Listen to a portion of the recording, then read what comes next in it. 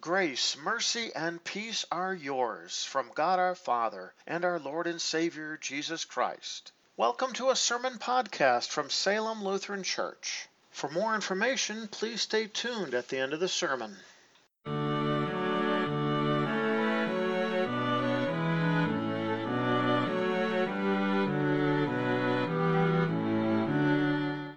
Our first lesson that we're going to read at this time is for this 13th Sunday after Pentecost, is taken from St. Paul's letter to the Romans chapter 10, beginning at verse 5. Indeed, Moses writes this about the righteousness that comes by the law. The one who does these things will live by them, but the righteousness that comes by faith speaks like this. Do not say in your heart, who will ascend into heaven, that is, to bring Christ down, or who will descend into the abyss, that is, to bring Christ up from the dead. But what does it say?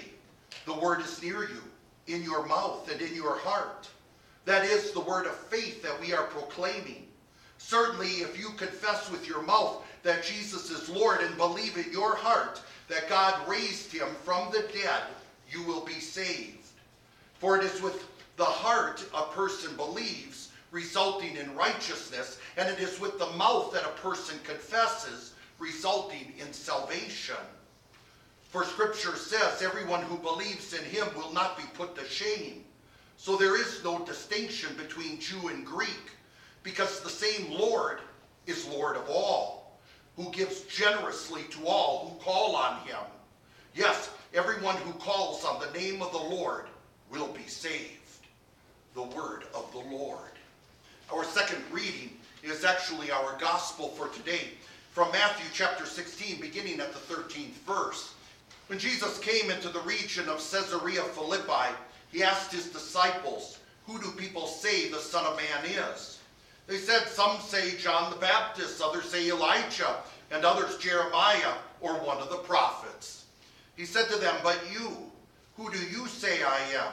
Simon Peter answered, "You are the Christ, the Son of the living God." Jesus replied, "Blessed are you, Simon, son of Jonah, for flesh and blood did not reveal this to you, but my Father who is in heaven. And I tell you that you are Peter, and on this rock I will build my church, and the gates of hell will not overcome it. I will give you the keys of the kingdom of heaven. Whatever you bind on earth will be bound in heaven, and whatever you loose on earth will be loosed in heaven." Then he commanded his disciples not to tell anyone that he was the Christ. The gospel of the Lord. Grace and peace to you from God our Father, and from our Lord and Savior Jesus Christ. Amen. Our text for consideration is found recorded. It is the Old Testament reading for this Sunday, recorded in Exodus chapter 34, beginning at verse 5. The Lord came down in the cloud. He took a stand there with Moses and proclaimed the name of the Lord. The Lord passed by in front of him and proclaimed, the Lord, the compassionate and gracious God, slow to anger and overflowing with mercy and truth, maintaining mercy for thousands, forgiving guilt and rebellion and sin. He by no means clears the guilty. He calls their children and their children's children to the account for the guilt of the fathers, even to the third and fourth generations. Moses quickly bowed down to the ground and worshipped. He said, "If I have now found favor in your sight, Lord, please let the Lord go along with us. Although this is a stiff-necked people, pardon our guilt and our sin, and accept us as your possession." This is the word of the Lord. Dear brothers and sisters in Christ, and of course heirs of everlasting life in Christ Jesus alone, I will honestly say that the hardest part in preaching a sermon is not to just come up with the sermon or come up with words to say, because you can always preach the text as we ought to, and there is also always something to say. But I will say this, that the hardest part in preaching a sermon is actually to come up with earthly terms that describes how wonderful, awesome, great, and majestic our Lord is. Just even saying those words is not even good enough, because the Lord is greater than all of that. He's even to say that he is the wonder of the wonders and the great of the greatness is even pale, because he's even greater and more glorious than that. So when we hear the Lord describe himself, he's using earthly terms. But he's not using these earthly terms to simply show off. But instead, he uses these earthly terms to help us understand who he is and what he has done for us. And that is beyond all wonder and greatness and majesty. When the Lord revealed his holy name and revealed himself to Moses, it was actually after he commanded Moses to chisel out a second set of stone tablets. The first set had been destroyed. Remember that on the stone tablets, God himself wrote with his own finger the 10 Commandments. That first set was destroyed because the Israelites had created a golden calf and was breaking the very first commandment, which says, "You shall have no other gods." And they went and exchanged the one true God for a golden calf, which represented the fake gods of the Egyptians, from whom the Lord took them from. Remember that land of slavery. So now, after the whole episode of the golden calf and the destruction of it, the Lord is now inviting Moses to come back up on Mount Sinai. Bring another set of stone, and the Lord himself will write with his very finger the 10 Commandments. This set of stone, we know from the Holy Scriptures, was eventually kept in the Ark of the Covenant, along with the jar of manna and along with Aaron's staff that had turned into a snake and back into a staff again. So as he goes up on the mountain with these 2 tablets of stone, Moses had a unique and wonderful and beautiful request. He asked the Lord if he could see his glory. In other words, he was asking the Lord if he could see him face to face. The Lord made it very clear that no human being can see his face and live. Especially no sinful human being can see his face and live. So he put him in a crevice in the rock, put his hand in front of him, and the Lord was in the cloud and ended up passing by in front of him. And when he finally did remove his hand, all he could see was like a shadow of his backside. So when it came to the Lord revealing himself, he didn't reveal himself by sight. That's what Moses wanted. But he revealed himself by his word. For as he went by in front of Moses, even though his hand had covered from Moses being able to see his full glory, the Lord proclaimed his holy name, the Lord. In fact, he says it twice, Lord, the Lord. Now, you'll notice that this is in all 4 capital letters, referring to that 4-letter Hebrew word. And it was the very similar word that was used at the burning bush. And Moses was very familiar with this word. For it was Moses in the beginning, when the Lord called him to lead the people of Israel out of Egypt, it was Moses who said, "Who should I say is sending me?" And the Lord replied, "Tell them, I am who I am. That's who's sending you." So that's translated Lord. It's actually a verb being used as a noun. The word Lord that's used here is actually not the word literally I am, but rather the word he is. And it comes from the same verb. It's the same word, just a different pronoun. If God is I am, or he is, then that means that all the other false gods, which don't exist because there's only one true God, then they clearly are the I am nots, or the he is not. Only the Lord exists. Only the Lord is real. He is. And the I am. He is the Lord. And what was this to mean? Well, he is the gracious and compassionate God.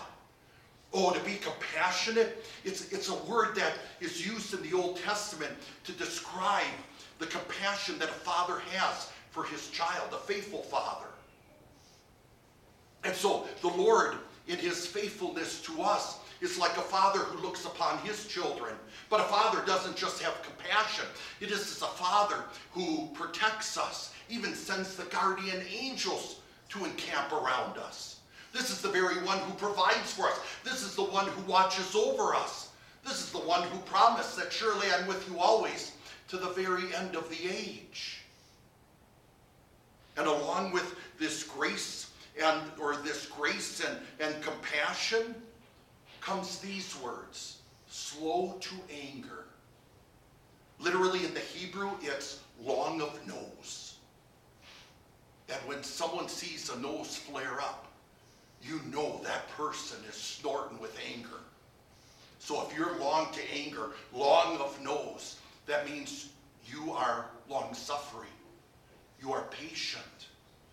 We have a patient God. And that patience is seen in this.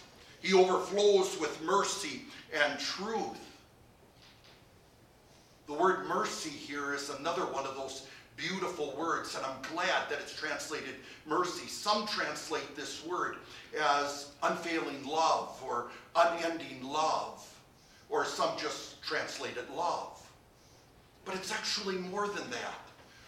Mercy really captures it well, because mercy paints for us the picture of a courtroom where the person who is guilty, and we are all guilty of our sins, has to cry that beggar's prayer, Lord, have mercy on me, a sinner. And it is by the mercy and the grace and that undeserved love of our judge and our king and our Lord that we are dearly loved. This mercy also includes truth. Not that he's just one true philosophy among many. He is the truth. He is the absolute truth. And the Lord being the truth means that he is faithful in his holy word, which is never a lie. But the truth is also seen in the promises he makes. For the promises he makes, he always keeps. We can always take him at his word. This mercy and truth, this is maintained for thousands. In other words, an unlimited amount. In other words, for everyone, this mercy and truth of our God. And along with it, his love is not just saying, I love you, but it's seen. And it's seen especially this way. Forgiving guilt and rebellion and sin. Those who attend my Bible classes know that I have shared a number of times how there's actually 3 words for sin in the Old Testament, and these are the 3 words. The 3 words that are used to describe sin, they're all beautiful picture words. The first one is iniquity, also translated oftentimes guilt. Iniquity is that picture of falling short and not measuring up to God's high standard of perfection. Anytime we fall short of that, we are sinners who dearly need a Savior. The other word, rebellion, is oftentimes translated transgressions, stepping over the forbidden line. God tells you, do not cross this line. And we sin by every time we cross this line. And that shows its ugly head in being rebellious, and rebellious with selfishness, thinking we know what's better. And the last word here, sin, is the same word that's used in the New Testament. It is the picture of an archer always hitting the bullseye. And if you miss the bullseye, you're missing the mark. And that's considered a sin. God demands that we hit the bullseye when it comes to his holy word and law every time. But we have fallen short of that. But now we hear he is forgiving guilt, rebellion, and sin. The word even forgiving is a unique word because it literally means to take away. He doesn't just simply forgive us by saying he forgives us, but he actually takes it away. He actually takes away from his sight so that he keeps no record of wrongs and does not hold our sins against us. To be forgiven by the Lord is free and complete. But once again, the Lord didn't just say you were forgiven. In order to take away these sins, he himself had to do something. So when we heard the Phoenician woman last week describe Jesus as Lord, Son of David, she was describing Jesus as this Lord. When we hear of Thomas after the resurrection of Jesus cry out, "My Lord and my God," when he saw the nail marks and seeing Jesus alive who conquered death, this is the Lord he's speaking of. This is the one who lived that perfect life. This is the one who gave his sacrifice on the cross for our sins. God demanded a punishment for sins, and Jesus endured it for us. And because of that sacrifice, because he suffered that punishment and the guilt and the rebellion and the sin, in Christ Jesus alone we are saved. God's invitation is that through faith in him we are saved. And even that faith is a gift of God by the working of the Holy Spirit in our hearts. Once again, God doesn't just say I'm forgiven. He gave his life and paid for those sins. This is why you and I live with the greatest gift we could ever have, with the greatest need that our souls so yearn for, the forgiveness of sins. And where there is forgiveness, there is the sure hope of everlasting life in heaven. We call this the gospel. The Bible does. This is the good news of Jesus. This is the good news of salvation. This is the good news found in God's name. But our God is not just a God of the gospel, but he's also the God of the law as well. Because God has forgiven us of our sins, the worst thing we could ever do is to take that forgiveness for granted. The worst thing, and one of the worst things we could do, is to take it for granted to the fact that we may be tempted to think, well, God will forgive me because he has to forgive me, and therefore if I sin, it's okay, because I'll repent later and God will forgive me later. Do not mock God. Under the law, he makes it very clear here. He will by no means clear the guilty. This is a God who hates sin. And therefore, just because we receive the forgiveness of sins doesn't mean we should ever take sin lightly, like it's no big deal. No, in fact, he goes and says this. He calls their children and their children's children to the account for the guilt of the fathers, even to the third and fourth generations.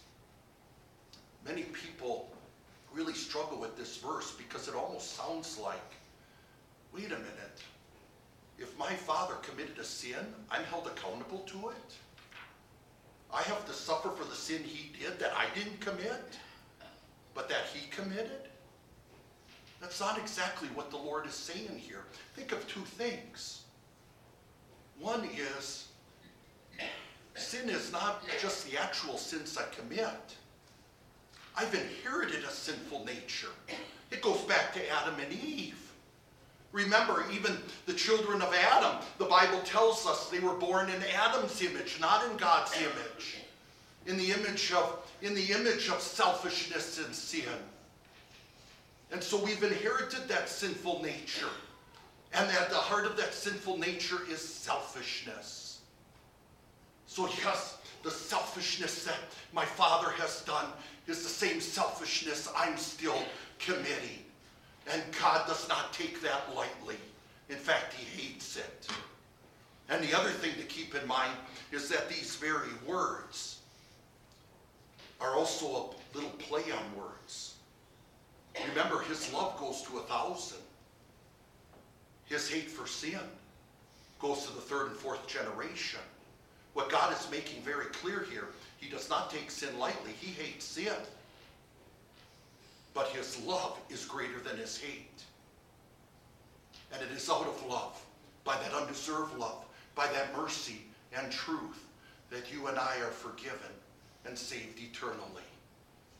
Moses' reaction? He went down and humbled himself. He worshiped the Lord. He bowed down and along with it said these words. if I have now found favor in your sight, Lord, please let the people go along with, please let the Lord go along with us. Although this is a stiff-necked people, pardon our guilt and our sin and accept us as our possession.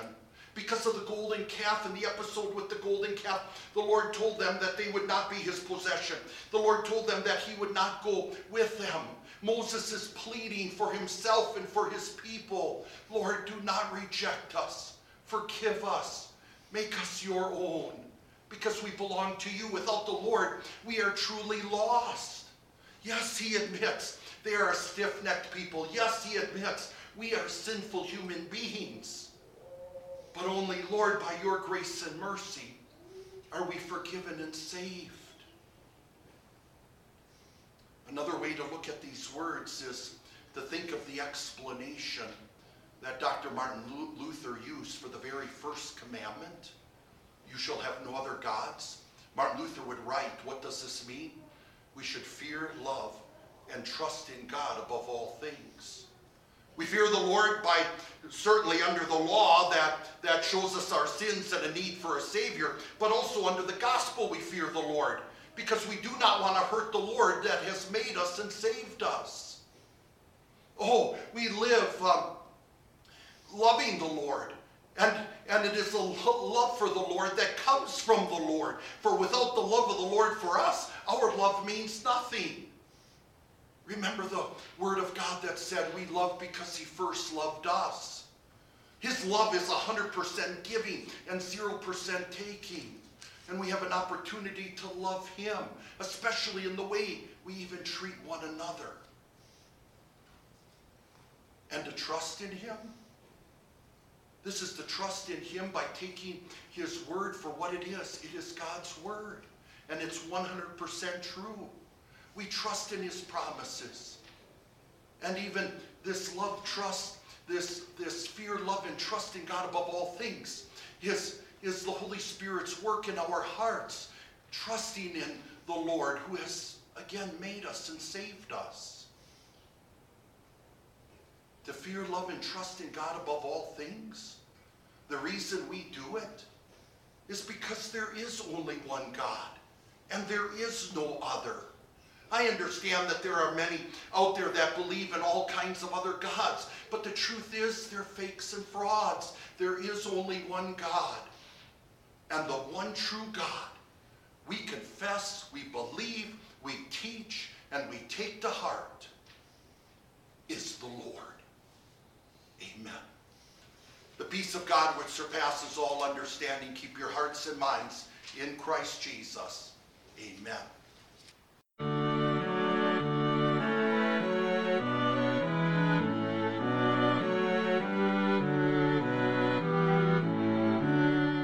Thank you for taking the time to listen to a sermon podcast from Salem Evangelical Lutheran Church. If you have any further questions or would like to learn more about Salem Lutheran and its ministry, please check out our website at www.salemevlutheran.org. Once again, that is www.salemevlutheran.org. May God bless you today and every day.